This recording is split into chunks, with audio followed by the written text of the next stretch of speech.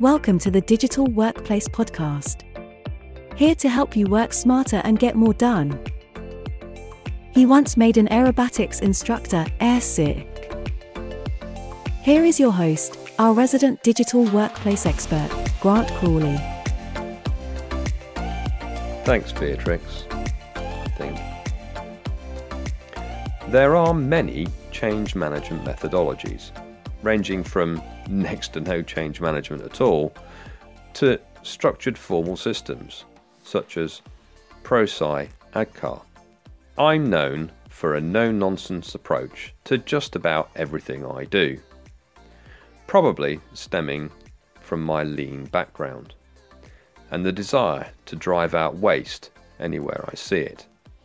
However, when it comes to change management, you really do need to think about it in the context of your organisation. In this episode, I'm going to talk about the essential elements you need to consider when implementing change as your organisation becomes digital. When we were looking for an email marketing service provider, we settled on ConvertKit. It's our number one recommended email marketing platform because it has been built with care to the exact needs of digital businesses. Their user experience is very user-friendly. And segmenting our subscribers into focused groups so that we can deliver content specific to their needs has never been easier. Whatever you make it known with ConvertKit. To try it today, click on our affiliate link in the show notes. But first, what's new in the world of digital technology?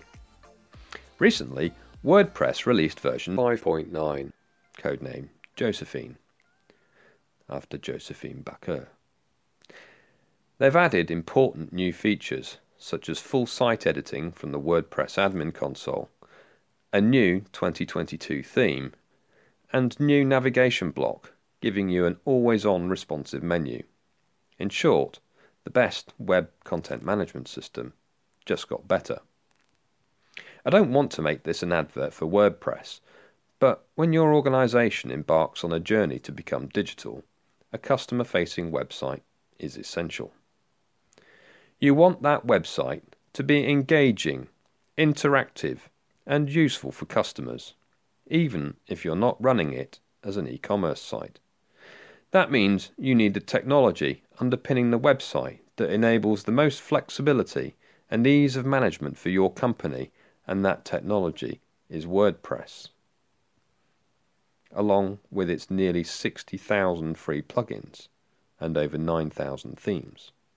There's bound to be something in there that you like. My feature on change management will be up next after this. This episode of the Digital Workplace Podcast is sponsored by Dizigo.com. If your online marketing isn't delivering what you expect, and you feel like you're throwing money down the drain, you should talk to Dizigo. Their inexpensive and effective marketing strategies get measurable results. Visit Dizigo.com today. Change management depends on effective communications. Without effective communications, the change is doomed to failure.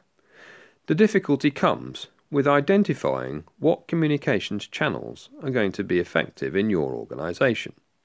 And that depends a lot on the number of people involved and the organisational culture. In general, the smaller the organisation, the easier the change is to manage, because it's easier to ensure everyone is communicated to effectively. Whatever the size of your organisation, the change needs to be managed in the same way, going through the same stages. In this case, smaller means quicker, and that's mostly because there's less delay in communicating with everyone involved. The stages start with awareness. You need to make everyone aware that changes are coming, what they are, what business needs are driving the change, and what individual needs are being met. Deliver a compelling business case that your employees and colleagues can relate to and see that it means better, easier, or faster ways of working for them. That's going to help with the next stage, where you want to build desire. Change is far easier to manage if everybody wants it. After you've built awareness and desire, the next step is to give individuals the knowledge and understanding about the change, equipping them to work in a new way through training and guidance. Finally, you need to reinforce the change to ensure that those new tools and ways of working become embedded in your organisation. They need to become the habit. Now, let's take a look at some of the most effective ways of communicating with the people in your organisation. Not all of these will be suitable, and the effectiveness will vary depending on the culture, nature of what your organisation does, how the people work, and the tools you have available to you. Starting with the very analogue way of working, in-person group meetings. These are very effective for small groups or teams, but as the groups and teams get larger, their effectiveness drops off quite rapidly. So you have, in-person meetings, one-to-one, all the way up to a group. Online meetings, again, or from one-to-one all the way up to groups. You can broadcast email. You can send tailored or personalised emails. You can host webinars. You can publish videocasts and audio podcasts and animated screencasts. You can use instant messaging, like Teams or WhatsApp. You can use internal social media, like Facebook Workplace or Yammer. You can publish an intranet. You can have pop-up messaging on devices. You can use screensavers and custom wallpapers.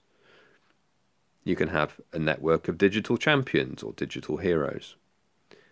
And you can have top-down leadership cascades, where the leaders tell their subordinate leaders to tell their subordinate leaders to tell the workers. For meetings, you should have them hosted by a senior leader or team member who the participants know, like and trust. There's no point in putting someone abrasive or divisive in front of a change audience. It will immediately cause resistance, and that's really hard to eradicate. Broadcast emails are okay for a general invite to attend some other communication channel, but don't use it to introduce a complex change. It's not personal, and it's not interactive in any way. It sets you up for misunderstandings, misinterpretation, and resistance. The other time it's okay to use broadcast emails is when some action is happening or required, but use it as part of a broad mix of other channels. Even tailored or personalised email is difficult. Many organisations send out too many notifications or internal newsletters. So firstly, it may well get lost in the inbox clutter, and again, it's not interactive, and it sets you up for those misunderstandings, misinterpretation, and resistance. Webinars are a great way to get the message out in a consistent way. You can deliver the whole message, but it's absolutely essential you have a good proportion of the session dedicated to Q&A. That can be either by typed questions or by an open discussion. It really depends on your organisational culture which one would work best. Many people like the ability to raise questions anonymously, and you're more likely to elicit honest and open discussion if you structure it that way. Now we come to the broadcasts, video, audio and animation. These can deliver the messages in a much less ambiguous way than purely text, and depending on the way you deliver them, you can use the delivery mechanism to enable a Q&A discussion. Video and animation allow you to deliver a show and tell message. Reinforce that by introducing a podcast, video podcast, and an intranet page to keep everyone updated for the duration of the project. Instant messaging and internal social media is great for Q&A. So tools like Yammer allow you to integrate your broadcasts and the Q&A chat into one place. That way, you only have a single place you need to address the questions, and can deliver additional broadcast messages to explain areas that you identify are causing issues or worries. As changes start to be rolled out, turned on or deployed, that's when to use pop-up messages, screensavers and desktop wallpapers. Use them in conjunction with broadcast instant messaging, personalised or tailored emails. And now's the time to get your digital champions and leadership teams mobilised. So that's a reasonable menu of options, but you should build an end-to-end change plan, and it should go from the earliest possible moment through to T0, that's the day the change is implemented, and then onwards to the end of the change project as it transitions into business as usual. For a change plan, I like to put the dates across the top of a spreadsheet, and then rows for each of the channels that I'm going to use to communicate with. It's hard to describe this on a podcast, so head on over to vertco.com/change, where I've got a blog post on the subject, along with an example change plan you can download.